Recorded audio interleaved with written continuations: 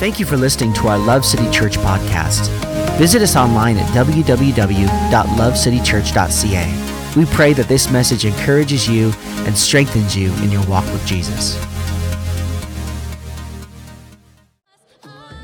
What does it mean to be blessed? Is it a relationship status? Is it a promotion at work?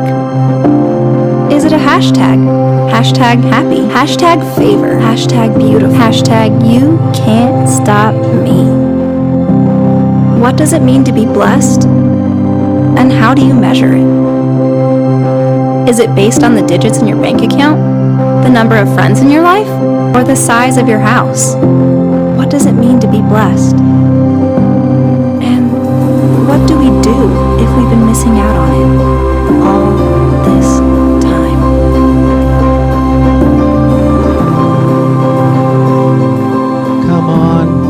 Come on, don't we have cute kids at our church? Come on, it's cute city church. Cute kiddos. Come on, I want to just say a personal thank you to Jessie. Jessie, are you here? I see you. Don't sneak out, girl.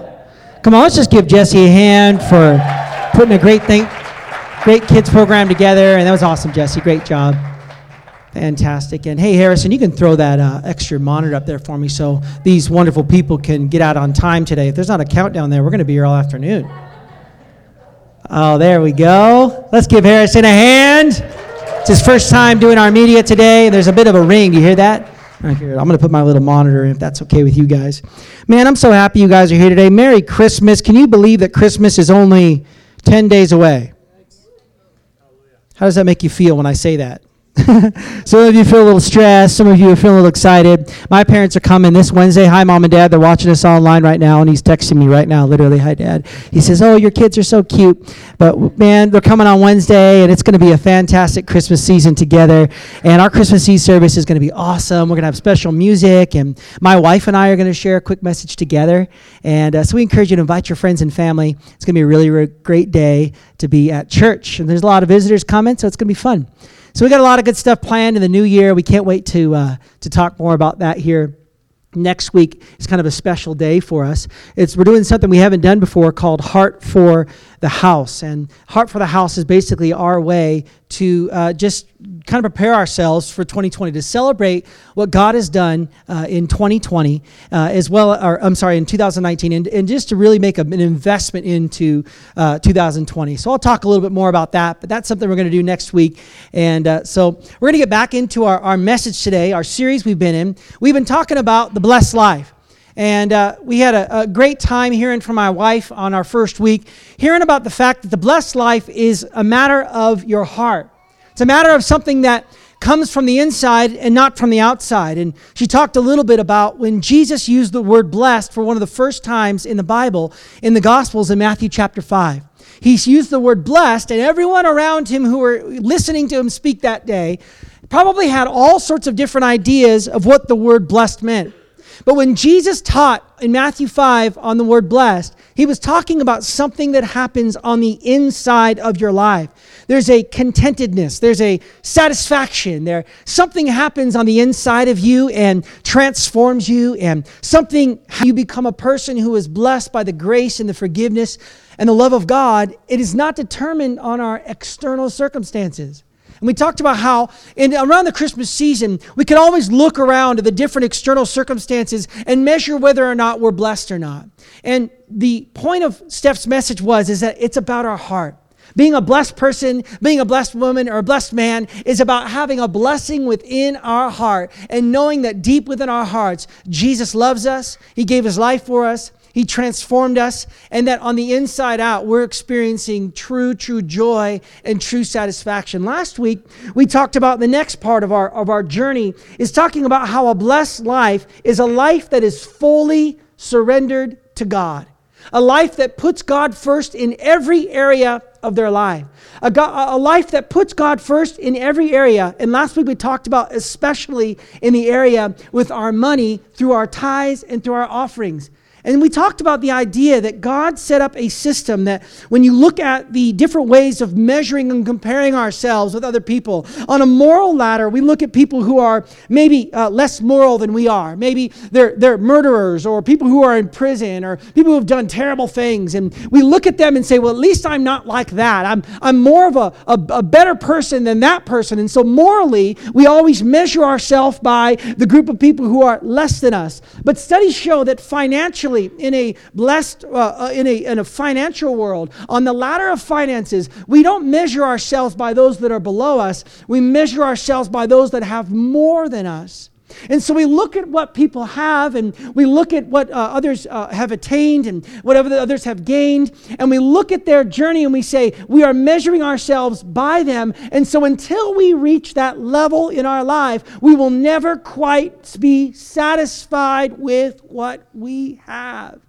And we talked last week about how the ancient Mediterranean people, the Israelites, had a built-in system to keep them from being greedy, to keep them from climbing that ladder. And it was called the system of tithes and offerings. It was a system they've been using for generations that was happened in the very beginning, the very first story of the Bible. In Genesis chapter 4, with Cain and Abel, we see that Cain and Abel both brought an offering to the Lord. Abel brought his first and his best of his income, and Cain brought some of his income. And that scripture we see that God blessed Abel because he brought the first and he brought the best. The very first story in the Bible talks about this ancient thing that I really want you to understand today.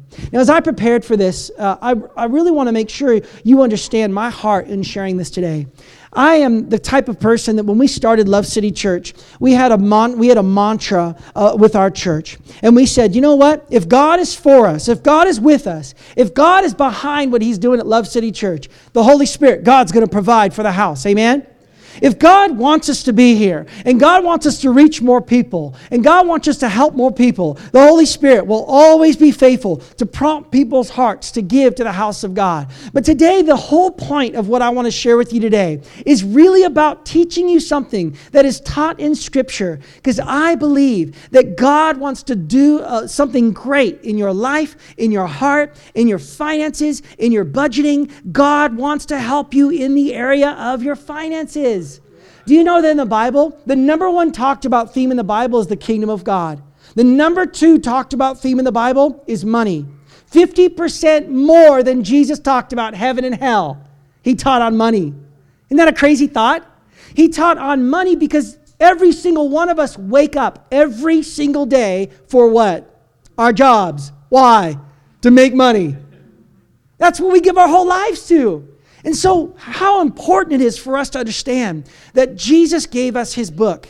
And this book helps us know how to serve God better, how to live a blessed life, and how to live the life that God has intended for us. And so the heart of what I'm sharing you today, as a shepherd, as a pastor of this house, is I want you to experience something in your life. And the reason I'm teaching this today is because I believe it with all of my heart. The reason I teach this today, and we're teaching this series about the blessed life, is because, listen, I'm not a rich person. I don't have thousands and thousands of dollars in investments, and I don't invest all my money into gold, and I'm not a very rich person. I'm not a wealthy person. I know a lot of wealthy people. Someone once told me, you don't need to be rich, you just need to have rich friends. So I'm very thankful that I have some of you as my friends.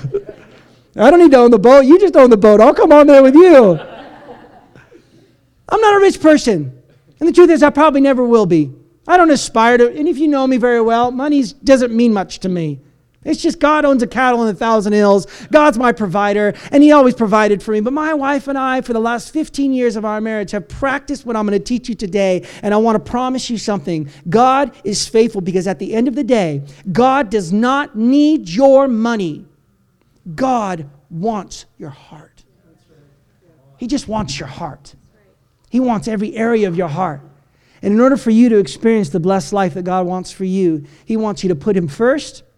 And he wants you to put him first in the area of our finances. And so we're going to have a little bit of fun today. We're going to look at a scripture. We're going to read this passage of scripture. And we're going to kind of modernize it a little bit. And I'm going to very quickly give you 3 very simple truths from this verse. Some principles about multiplication. some principles about multiplication. And this verse is a verse you probably heard before, but I'm going to narrate it a little bit for you. So let's read it together in Luke chapter 9, starting in verse 10. And it says this: When the apostles returned, they reported to Jesus what they had done. Then he took them with him, and they withdrew by themselves to a town called Bethesda. But the crowds learned about it and followed him, and he welcomed them and spoke to them about the kingdom of God, and he healed those who needed healing. He said this: Late in the afternoon, the 12 came to him and said, "Send the crowd away so they can go to the surrounding villages and countryside and find food and lodging, because we are in a remote place here." He replied, "You give them something to eat." And they answered, "We only have 5 loaves of bread and 2 fish. Unless we go and buy food for all this crowd." About 5,000 men were there. But he said to his disciples, "Have them sit down in groups of 50. The disciples did so, and everyone sat down, taking the 5 loaves and the 2 fish, and looking up to heaven, he gave thanks and broke them, and he gave them to the disciples to distribute them to the people. They all ate and were satisfied, and the disciples picked up 12 basketfuls of broken pieces that were left over. Let me pray. Father, thank you so much for today. Thank you for your word, Lord. My heart today, Father, as you know, is that people would understand that, Lord, you want them to live an abundant life. God, you have a desire that we would live freely and openly with our finances, Lord, so that you would be not only the king of our life, but God, that we would be able to do all the things you called us to do with the money that you've given us. And so I pray today, God, as I share, that people would be encouraged today, the Lord, that people would be taught today, and they would leave today knowing that, God, your desire for their life is to give them an abundant life. In Jesus' name, amen. Okay, so you probably heard this story before, but I want to just kind of give those in the room that maybe have never heard this before. These men, these disciples, were men that Jesus called to follow after him. And these men left their businesses behind. Some of them left their fishing businesses, and some of them worked for the government, and some of them were different gardeners and different people like that. And they left their businesses behind to follow after Jesus. And one day, Jesus said, "Okay, I want you to go into these towns, and I want you to go and preach about me, and I want you to heal people." So they did. They went to towns, and they preached about Jesus, and they healed people, and they raised the dead, and they healed the sick, and it was incredible. And then they came back to Jesus, and Jesus said, "Okay, it's been an incredible journey. Now I want you to come and rest with me. You take a little vacation. Let's go to Canmore and hang out." So they hand out Canmore, and they're driving out there, and all of a sudden someone found out that Jesus was heading out there to take a little bit of a rest. So a group of people, 5,000 families, went out to follow after Jesus. And as they went out there, these disciples were kind of on a journey to figure out if Jesus really was who he said that he was. They're trying to figure out, is this guy the Messiah? And so they're super excited because about 5,000 people showed up, 5,000 families, which was about 15 to 20,000 people gathered together on a mountaintop to hear Jesus teach. And they all gathered together, and these disciples are super excited, and they're thrilled. They're like, my gosh, like this is the biggest like speaking engagement we've had yet. This is incredible. And all of a sudden, Jesus starts to teach. It's probably about 8:30 in the morning. He starts to teach. And man, he's doing a real good job. He's really hitting some good points, got some good stories. And man, he's really just making people laugh, and they're chuckling, and it's just awesome. And then like noon rolls around, and the disciples are like, okay, we'll probably get out, right before lunch, because the farmer's market, gets busy, and we need to get folks over there to get their food. Everyone gets a little bit hangry, especially Ryan Voros, hallelujah. And so we just need to get these guys, let's get them out of church, let's get them on to the restaurants are a little far away, and the hotels, okay, that's good. So they're just sitting there waiting, 11, 12 rolls by, and they're like, okay, he's going to keep going. Okay, we'll let him go a little bit longer. He's doing a good job. The people are enjoying it. This is good.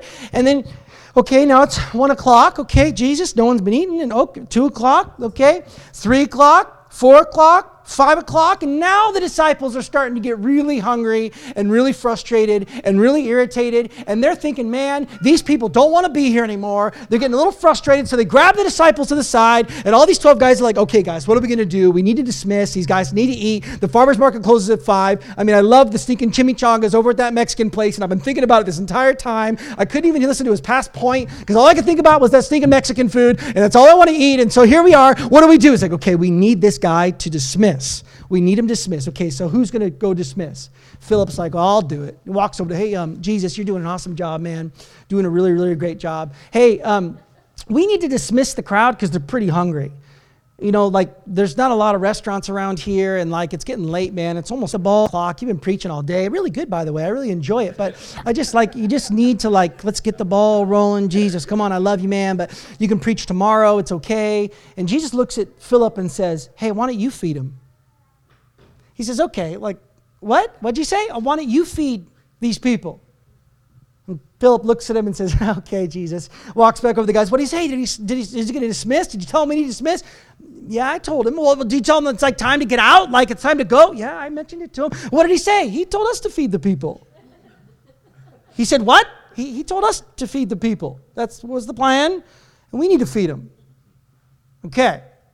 Well, let's do this then. Why don't we move out around the group, try to scrounge as much food as we can, and we'll just see what happens. We'll prove to Jesus this is impossible. So they go around and they go around the whole 20,000 people. Imagine these disciples with these baskets, and they come back and they have 2 fish and 5 loaves of bread. And finally, who's going to take it to Jesus? And Peter says, all right, I'm the leader, I'll do it. And walks up to him, hey, Jesus, hey, man, just telling you. Here's what we have. We have 2 pieces of fish, and we have 5 loaves of bread. I told you it wasn't possible. Now please dismiss the people. And Jesus says, okay, have them break into groups of 50. He says, no, Jesus, this is all we have. Have them break into groups of 50. Peter's like, okay, goes back. What did he say? He said to break them into groups of 50. Now just imagine 12 disciples trying to break 20,000 people into groups of 50. So finally they get them into groups of 50. And we get to this place where these guys are just so overwhelmed by what's about to happen. Jesus is holding this basket of bread. He's got it in his hand. He's holding it for a moment. He's looking at it. And finally in this scripture, we see that Jesus does something. He lifts up the food and he blesses it. Now I want to just recap for a minute. These people went around and they found food and they gave the food to Jesus. They hadn't eaten all day long, about 10 hours of listening to Jesus preach. I imagine they were hungry. At that moment, they probably could have turned and just eaten that fish themselves and that bread themselves. Right at that moment, they could have been thinking about themselves, but instead they thought, okay, Jesus needs this food. And so they brought this basket to Jesus. They set it down in front of him, and Jesus lifts the bread and the fish, and it says in the scripture that he blessed it. He lifted it and he blessed it. And then he set it back down and he ripped off a piece of bread and he took a little bit of fish and he handed it to Peter and he handed it to the next disciple, all the way to 12 disciples. And the disciples were left holding a little handful of bread and a little bit of fish in their hand. Peter probably looked at Jesus and said, Jesus, did you finish praying yet? Because I have less than what I started with. Now I have a handful of bread and I have a little bit of fish in my hand. What do you want me to do? He says, give it away. Jesus, this is all I have. I have a handful. I got a little bit of fish. That's it. You want me to feed 20,000 people with a handful of nothing. This is all I got. He only gave me just a little bit of bread and a little bit of fish. So Peter and then the disciples obediently begin to walk up to each person and rips off a little bit and he gives it to the person in the fish. And as he does that, he looks in his hand and the bread didn't disappear. It remained the same.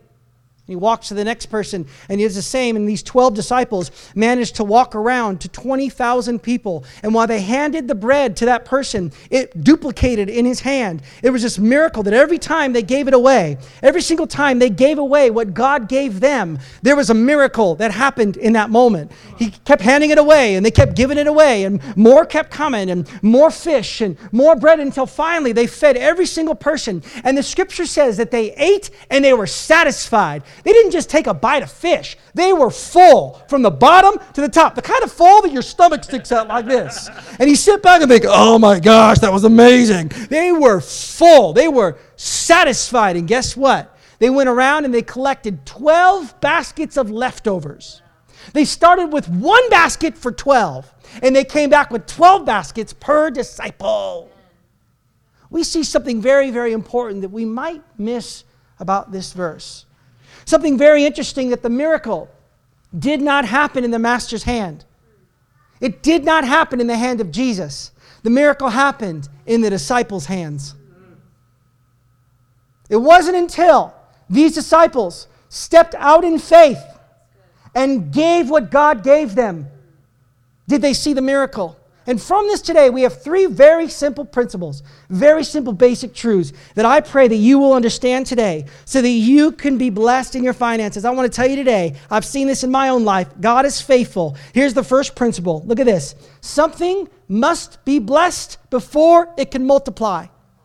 Something must be blessed before it can multiply. Now, we talked about this last week, and the reason I'm reiterating it, because I want you to capture what the Bible is teaching about your finances. From the very first story in the Bible with Cain and Abel, all the way down to Jesus teaching on this himself, all the way throughout Scripture, we see that the Scripture of this systematic training, this system of giving, this system of generosity, this system of thinking, of tithes and offering was something that was taught all throughout the Bible and will benefit your life if you can just grasp the heart of God. He wants your heart.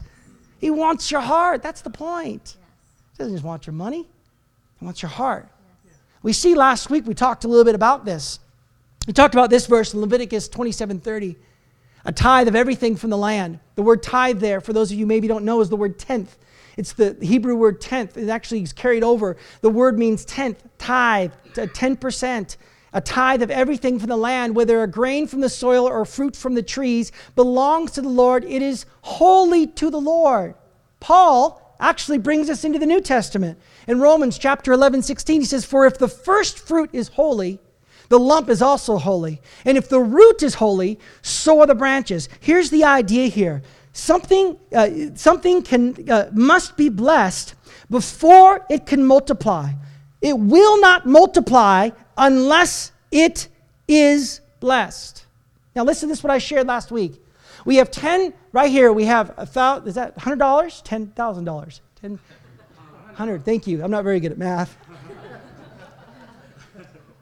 Okay, so here we have a picture. We have $100. You get your paycheck. Paycheck comes in, $100. Which one of these is the holy dollar? The holy 10. Which one is considered holy according to Scripture? The first fruit. That's what the Scripture teaches. That the very first fruit is the holy. The first fruits are holy. So look at this. When we give our first fruit to God, 2 through 10 is redeemed. When we give our first to God, 2 through 10 is blessed. If we give our 10th to God and we've used 1 through 9 for ourselves, the 10th is not holy. The 10th is not blessed. The 10th, biblically, the Scripture teaches this. And I just want you to get it, because I know there's a lot of churches that use this as a gimmick to get your money. But this is a biblical truth that if you can understand for your life, that the first is holy. All throughout Scripture it's taught that the 10%, the first is holy. And that when you give that first to the Lord, guess what happens? The Scripture teaches that He redeems the rest of it. Look at this. He blesses the rest of it so it can multiply. So you might just find that for a minute, you only got that little thing of bread in your hand, and you might just give off a 10% of it, but now this bread went from being a little handful of bread to being something that will carry you through the entire month and do everything that it needs to do to satisfy all of your needs. Right. Now, look at this here. Look at this. So 10%, and the 90% is yours to do what you want with it.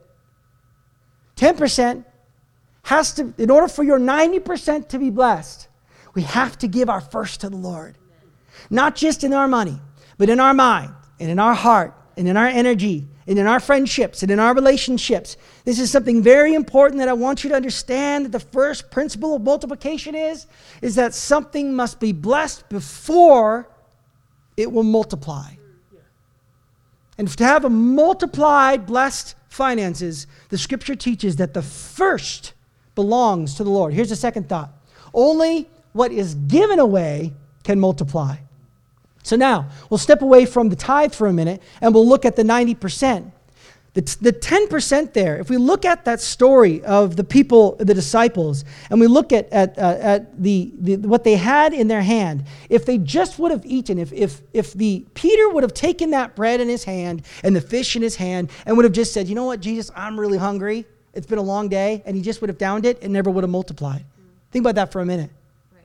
They never would have been able to feed the 20,000 if Peter would have thought about himself. Yeah.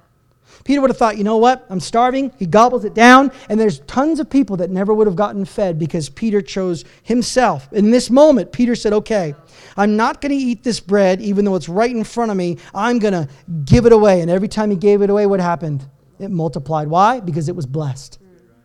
God blessed it. And so forth, he gave it away and it multiplied. And guess what? At the end of the day, he gave away so much bread. And guess what? He had 12 baskets more than when he started.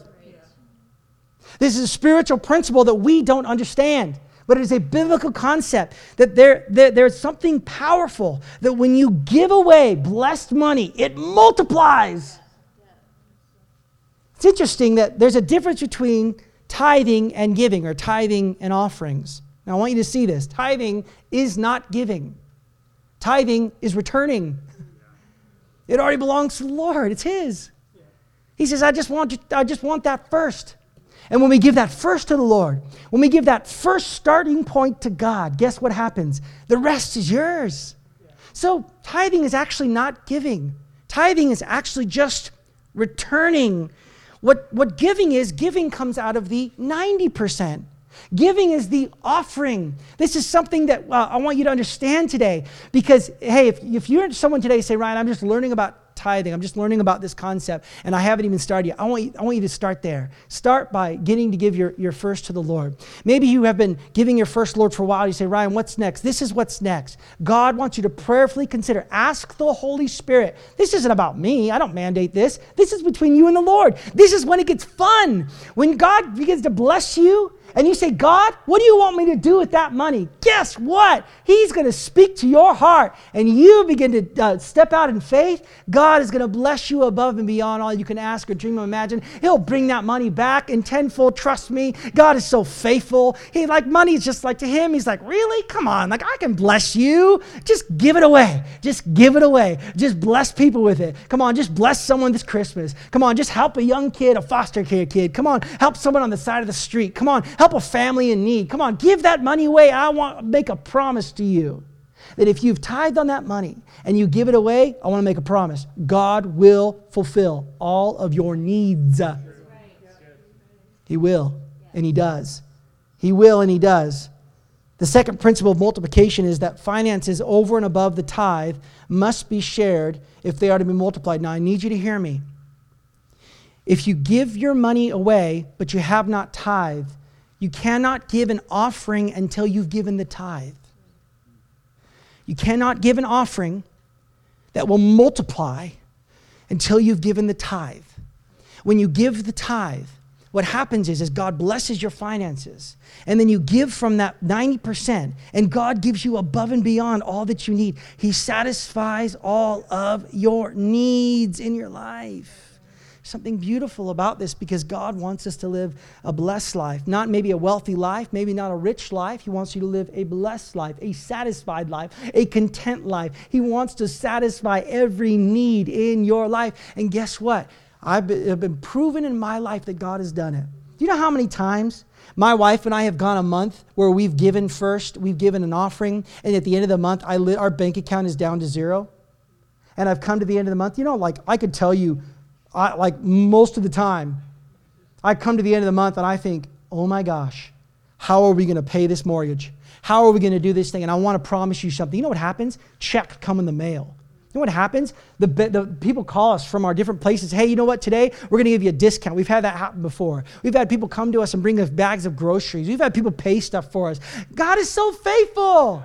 He owns a cattle on 1,000 hills. He created this whole thing, and He's got all the money in the world. He doesn't need our money. He just wants your heart. And if He has your heart, He says, all right, I'm going to provide for my son and my daughter. He just wants your heart. Here's the last thought here today. Very simple, and I love this one. And the screen has an English error, so forgive me. God wants to satisfy, not you to satisfy. God wants to satisfy your needs and give you an abundant life. Come on, I'm going to say that again. I want some of you in the room have this mindset that you have to do this to your world. I have to control my world, to control my finance, to make sure it doesn't get out of hand, and I have these goals and these things I want to reach, which are good to have goals, but sometimes we put ourselves in the driver's seat of our life and say, nope, it's going to look like this. And I want you to know something. If you just give your heart to the Lord, He wants to meet your need, and He wants to give you an abundant life. You actually don't have to try very hard. He just wants to bless you. He just wants to speak into your life. He just wants to bless your heart, and He wants to give you promotions and provisions. And God does amazing things in your life. He wants to bless you abundantly. Look at this verse in Luke 9:17. They all ate and were satisfied, and the disciples picked up 12 basketfuls of broken pieces that were left over. Now that word satisfied there actually means to have something with abundance. So they started with each a handful and they ended with a basket. And the crazy part about the basket was that they had already eaten. They were full. They didn't need to eat anymore. God already met their need. He satisfied their need. This scripture here teaches us that this is God's heart for you. He wants to fill you. He wants to give you with abundance. He wants you to have more than enough. He wants you to be blessed in your life. I'm not talking about being overly wealthy and being a bad steward of your finances. God wants to bless you. Look at the scripture in John 10:10. The thief's purpose is to kill and steal and destroy. God's purpose, Jesus' purpose. I love this. Look at this. His purpose. If you're here today and you say, Ryan, I'm not a follower of God. My perspective of God is that He's mean or angry or doesn't love me. Well, right here, this is the Bible. This is God's purpose for you, to give you a rich and satisfying life. That word rich is not referencing the rich that we hear, where we look at somebody who's driving a Rolls Royce and living in a mansion and say, oh, that's rich. No. This is talking about a blessed life, a content life, a satisfied life, an abundant life. He wants to give you an abundant life, an abundant life, an abundant life, a satisfied life. This is God's purpose for you. So if you're here today and you've been living under the tyranny of debt and finances and control and trying to figure it all out, I want to tell you today, that's not the life God wants you to live. As a follower of Jesus, He wants you to live a rich and satisfying and abundant life. But look at the other purpose, the devil's purpose, the enemy's purpose. Don't you think that the devil would want to keep you from following this biblical principle? Don't you think that the devil, the enemy of your souls, the one who's out to kill, steal, and destroy you, wants to get you angry or frustrated, or he wants to get you wondering or suspicious, or he wants to get you protected. He wants you to think that you're in control of it. That is the purpose of the enemy, to steal from you, to kill you, and to destroy you. But God came to break that curse on your life. I want to show you a verse here, and I was potentially not going to read it, but I'm going to read it. I want you to hold on to me. Hold on for a minute. The first part's going to kick you in the butt, but the second part's good, so hang on. This is Malachi prophesying for God. He says this, Malachi 3. Should people cheat God? Yet you have cheated me. But you ask, this is God talking to His people. What do you mean? When did we ever cheat you? God said, you have cheated me of the tithes and the offerings due to me. Look at this. You are under a curse, for your whole nation has been cheating me. Whew. I didn't even want to read it because the word curse. Okay, so the curse. The devil is out to steal, kill, and destroy you. I'm here to pull back the curtain from this topic that you think this is just about becoming a millionaire for the pastor so I can buy a Ferrari. That's my goal. This is because I want you to experience a breakthrough in your finances. I want you to experience a blessed life. Right here, look, it says in this verse that there is a curse and the devil is out to steal and to kill and to destroy and to keep you from experiencing the breakthrough in your finances, to live the blessed life that God wants for you. And guess what? The Bible teaches us. It teaches us in this next verse exactly what we need to do to break that curse. See, tithing or returning to God and an offering is where we remove this curse. This is where we rebuke the devourer. This is where we rebuke the insect and rebuke the enemy and rebuke the money and greed being driven in our life. We put Jesus first and we put God first. And this is how the Bible teaches us to do it. So we see this verse. It's kind of scary, but then He gives us hope. Look what He says. Look at this. Bring all the tithes into the storehouse. This is the very next verse. So there will be enough food in my temple, and food in my church. If you do, says the Lord of heaven's armies, if you do, I will open the windows of heaven for you. I will pour out a blessing so great that you won't have enough room to take it in. Try it. Put me to test. Your crops will be abundant, for I will guard them from insects and disease. Your grapes will not fall from the vine before they are ripe, says the Lord of heaven's armies. Listen, God's been talking about this for a long time. If you want to break the curse on your life, if you want to break this curse of money controlling your mind and your heart, you want to know the number one reason people get divorced? Money, marriage. Did you mean that? The number one people get divorced, Andrew said marriage. Money. We do tons of premarital counseling and post. Money, money, money, money, money, money. Money's why we fight. Money's why we live. Money's why we work. Guess what? God owns all the money in the world. He's our provider. He's faithful. He's a good God. His desire for you is good. His hope for you is good. All we have to do is open up our hands and say, okay, God, I don't even understand it all the time. I understand it's a biblical truth.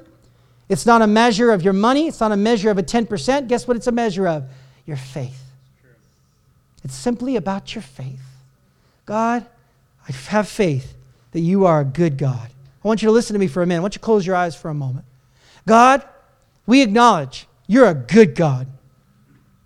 Your desire for us, Father, is to bless us.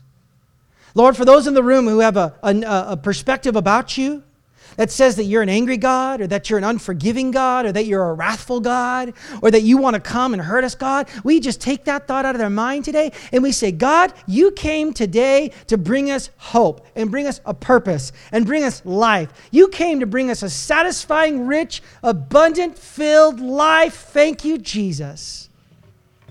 Your desire for us, God, is that we, Father, would have a heart after you. God, you want our heart. And Jesus, you were God's tithe. For God so loved the world that he gave, he tithed his only Son. That whoever believes in him will not perish, but will have everlasting life. Jesus came to break this curse on your life. Jesus came to break the curse of depression and the curse of sin and the curse of death and the curse of bondage and the curse of chains and the curse of fear and the curse of doubt. He came today to break these curses on our lives. And the Bible says, cursed is the man who hangs from a tree. Jesus took the curse and was the curse so that you and I could be set free. And Jesus, we acknowledge today that this is not about just money. This is about you wanting access to our lives. This is about you wanting access to our emotions and to our heart. Jesus, this is about you wanting to come and infiltrate every area of our lives, because Jesus, your way is so much better than my way. Your thinking is so much higher. Your ways are so much higher. God, I've learned over the years of serving you that, God, you know better. And you can do more, and you can provide more, and you can bless us in ways that didn't make sense. But God, we just always want to be in control of everything in our lives. So today, God, we end our time together, Lord, by saying, Father, thank you for teaching us in your word how to live an abundant life.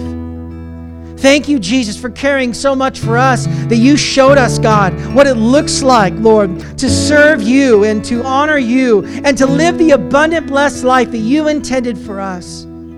I pray for every person in the room today, God, is facing a financial difficulty, and they might be thinking, man, how do I do this? I'm in a mess right now. I'm in crazy debt right now, and my wife and I are fighting about money right now, and I don't know what to do about. He's working so much because he's trying to make the money, and we got to pay for that bill, and we got to do this thing. What do I do? Come on, Jesus. Right now, I just pray for peace. I pray for wisdom. I pray for understanding. I pray for those in the room, God, who feel, Lord, I know the feeling of being so overwhelmed by finances and bills and, Lord, the expectations of this world, and society says it needs to look like this and act like that. God, we just come this morning and we say, Father, would you allow your peace to come? settle the anxious hearts.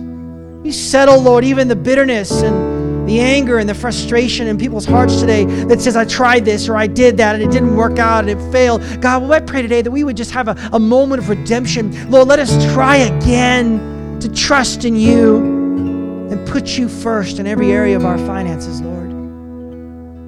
Come on, with every eye closed here today. Come on, you're here today and you say, Ryan, I don't know God. I hear what you're saying today and I think I'd like to start a journey with Him. Maybe you're here today and it's your first time to church, or maybe you used to come, or maybe you're far from Him, and I want to just give you an opportunity to respond today. I'm not going to pull you forward. I'm not going to have you come up. I'm not going to acknowledge you. I'm just going to simply pray with you. Come on, with every eye closed in this place, out of respect for these people right now, if you're here today, you say, Ryan, I'd like to give my life to Jesus and I'd like to start this journey. I don't have all the answers. I don't have it all figured out, but I think I'd like to start, I'd like to try. Come on the count of 3. Come on, would you place your hand in the air real quick? Put it up, put it down. On the count of 3. 1, 2, 3. Come on, let me see those hands. Come on. Yeah. That's awesome. Come on, anybody else? Come on. It's your moment. I won't embarrass you. Just real quick, up and down so I can see you. Come on. Amen. Come on, that's fantastic. Come on, church. Would you put your hands down? Why don't you stand with me this morning? We're going to pray with this person today who raised their hand to receive Jesus. Come on, church, right now. Why don't you just close your eyes with me? Let's just pray together. Let's out loud, real loud. Let's pray it together. Let's join with this person today and pray this prayer. Dear Lord Jesus, I come to you today. I don't have all the answers. I don't know what to do next. But I know that I need you. Will you forgive me of every sin? I confess today that I believe you're God. Come on, church, pray it with me. I need you today. Will you come into my life? I give my heart to you. In Jesus' name, amen. Come on, let's sing this song. Thank you for listening to our Love City Church podcast. Visit us online at www.lovecitychurch.ca. We pray that this message encourages you and strengthens you in your walk with Jesus.